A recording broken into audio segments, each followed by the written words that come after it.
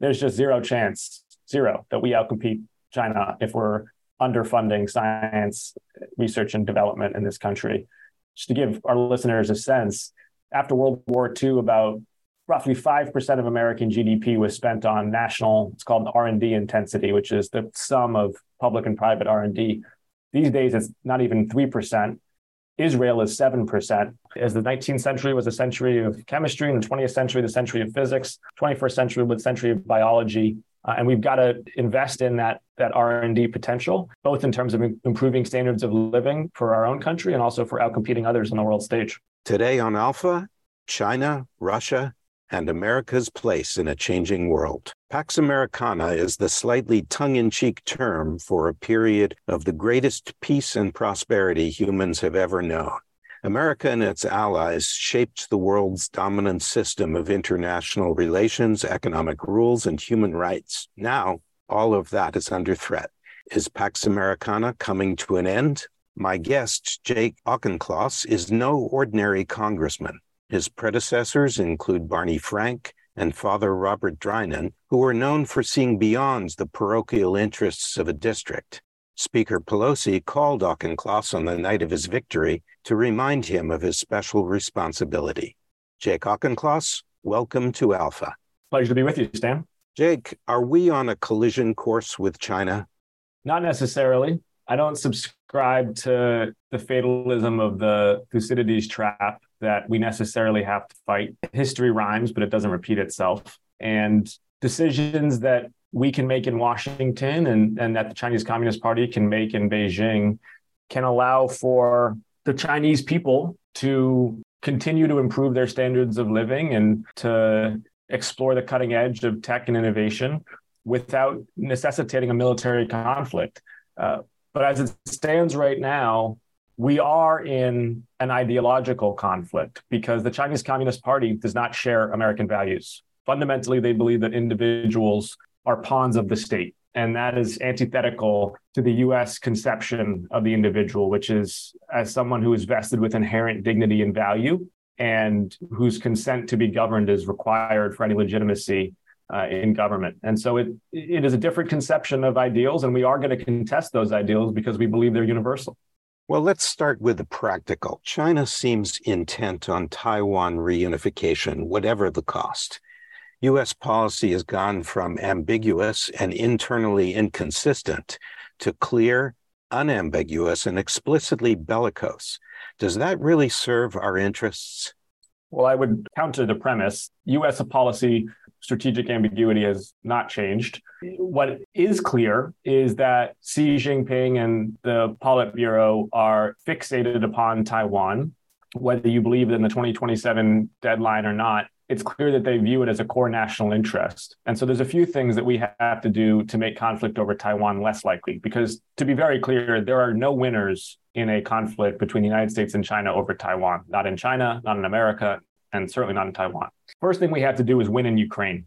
Ensuring the strategic defeat of Vladimir Putin in Ukraine sends a strong message, not just to Russia and China, but to the entire global South, that the United States and NATO are dedicated to upholding the rules-based international order, the Pax Americana, as you put it, and that we're willing to put some muscle behind it when necessary. That'll change the calculation for any potential change of the status quo by force that Xi Jinping might be considering regarding Taiwan. Second, we have to help Taiwan deter through strength. That means expediting arms sales. That means doing enhanced military-to-military cooperation with Taiwan so that their field grade and general grade officers are ready for an amphibious or urban tactical environment. And it also means helping Taiwan with energy independence. Right now, the island has only a few weeks of natural gas reserves, which means that they are vulnerable to an energy blockade that could be extremely damaging to their autonomy, and that could be the preferred tactic of the CCP.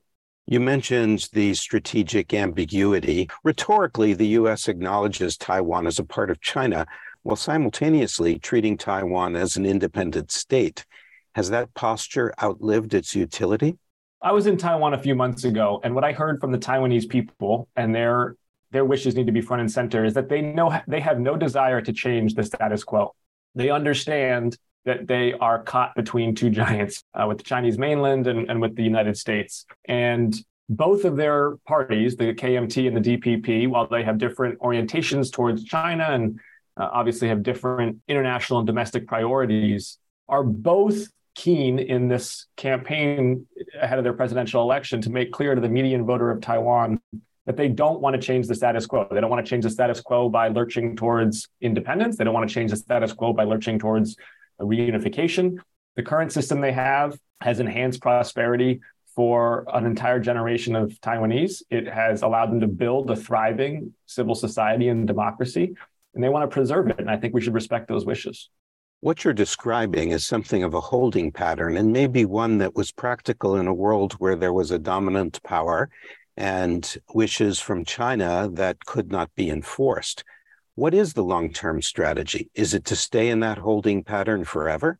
Well, again, I don't accept the premise of a holding pattern because, as I've outlined with our actions in Ukraine, with our actions of arming and helping Taiwan prepare for self-defense, and with our actions in assisting them with energy independence, we can do a lot of tactically and strategically meaningful things to improve their long-term trajectory for autonomy and to be able to fulfill their legitimate aspirations to govern themselves, as any American would expect. But any attempt by the United States to change the status quo by force, or any attempt by China to change the status quo by force, is just more likely to lead to conflict. And again, there's only three losers with conflict. There's no winners in that scenario. We must do our utmost to avoid it. Let's turn to industry and economics. China has a technological base becoming comparable to our own, a manufacturing base in some respects superior, and a population more than 4 times ours. And they're moving faster than we are. Big picture, our strategy looks a lot like protectionism too, and that seems doomed to failure. Can we really afford to continue to play defense? No, I agree with you. And there's two philosophies in Washington right now about how we compete with China on the economic and technological front.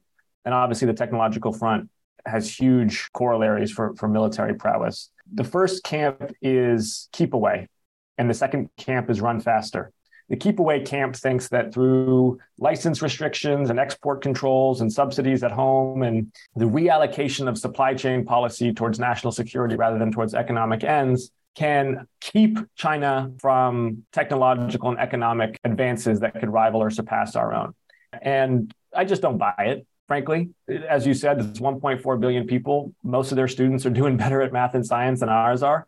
They're going to invent a huge array of game-changing technologies. And frankly, most of it, I think, is for the good, right? Technology knows no boundaries, and things that they invent, whether it's in medicine or finance or engineering, are likely to improve our standards of living too. And we should seek, as much as possible, collaboration that can benefit both countries. Where I am committed, though, is on an offensive strategy of run faster, which is to say, let's invest in what has always made the United States a dominant power for a quarter of a millennium. Rule of law, infrastructure, deep and liquid capital markets, high quality universities and K-12 education, funding for basic research, strong public-private cooperation, and commercializing the fruits of that research. These are things that the Politburo would look at and envy in us. These are things that are already impairing the Chinese economy today. You see it with high youth unemployment. You see it with a property market that has got a severe debt overhang. We've got a lot of assets here in the United States. And instead of trying to ape the Chinese Communist Party 5-year plans and do industrial policy that's just going to be a beltway banquet for lawyers and lobbyists, we should just instead be investing in science, infrastructure, and upholding the rule of law. And I have great confidence that our economy will prosper. The U.S. R&D tax credit seems designed to exclude funding for basic research for public benefit and focuses on later-stage private research. It specifically excludes research funded by government and requires the company to have rights into the research results. Yet the R&D tax credit is the one area where Republicans seem willing to fund R&D with government resources. Is there an opportunity here to open the R&D tax credit to businesses co-funding government-sponsored research open to public use? Yeah, there's a lot of opportunities to cooperate on R&D, both public and private. The Republican Party used to be a very strong supporter of R&D, actually. The NIH budget, for example, and the National Science Foundation budget was always a bipartisan exercise. And the GOP used to understand the merits of basic research. Unfortunately, Donald Trump GOP has been keen just to indiscriminately cut. We're seeing the latest House GOP numbers for our appropriations cycle, and they're underfunding science. Forget about increases, they're actually cutting. There's just zero chance, that we outcompete China if we're underfunding science, research, and development in this country. Just to give our listeners a sense, after World War II, about roughly 5% of American GDP was spent on national, it's called R&D intensity, which is the sum of public and private R&D. These days, it's not even 3%. Israel is 7%. So my viewpoint is that we should be doubling that in the next 10 years, certainly not cutting it. And a better R&D tax credit is part of that. One very near-term thing that we can and should do is just fix the mistake of 2017 under the Trump tax cuts that made R&D amortized over 5 years as opposed to expensed in 1 year. We should bring it back to expense, which is a better treatment for it. The Western democratic political scheme is not the only game in town, as you noted, but for 75 years, it has been the only game backed by a successful economic system. That's changed. China, and to a lesser extent, the oil states, including Russia, have different values. Whatever we make of them, how do we adapt to a world where we do not possess a monopoly on wealth and self-declared moral rectitude?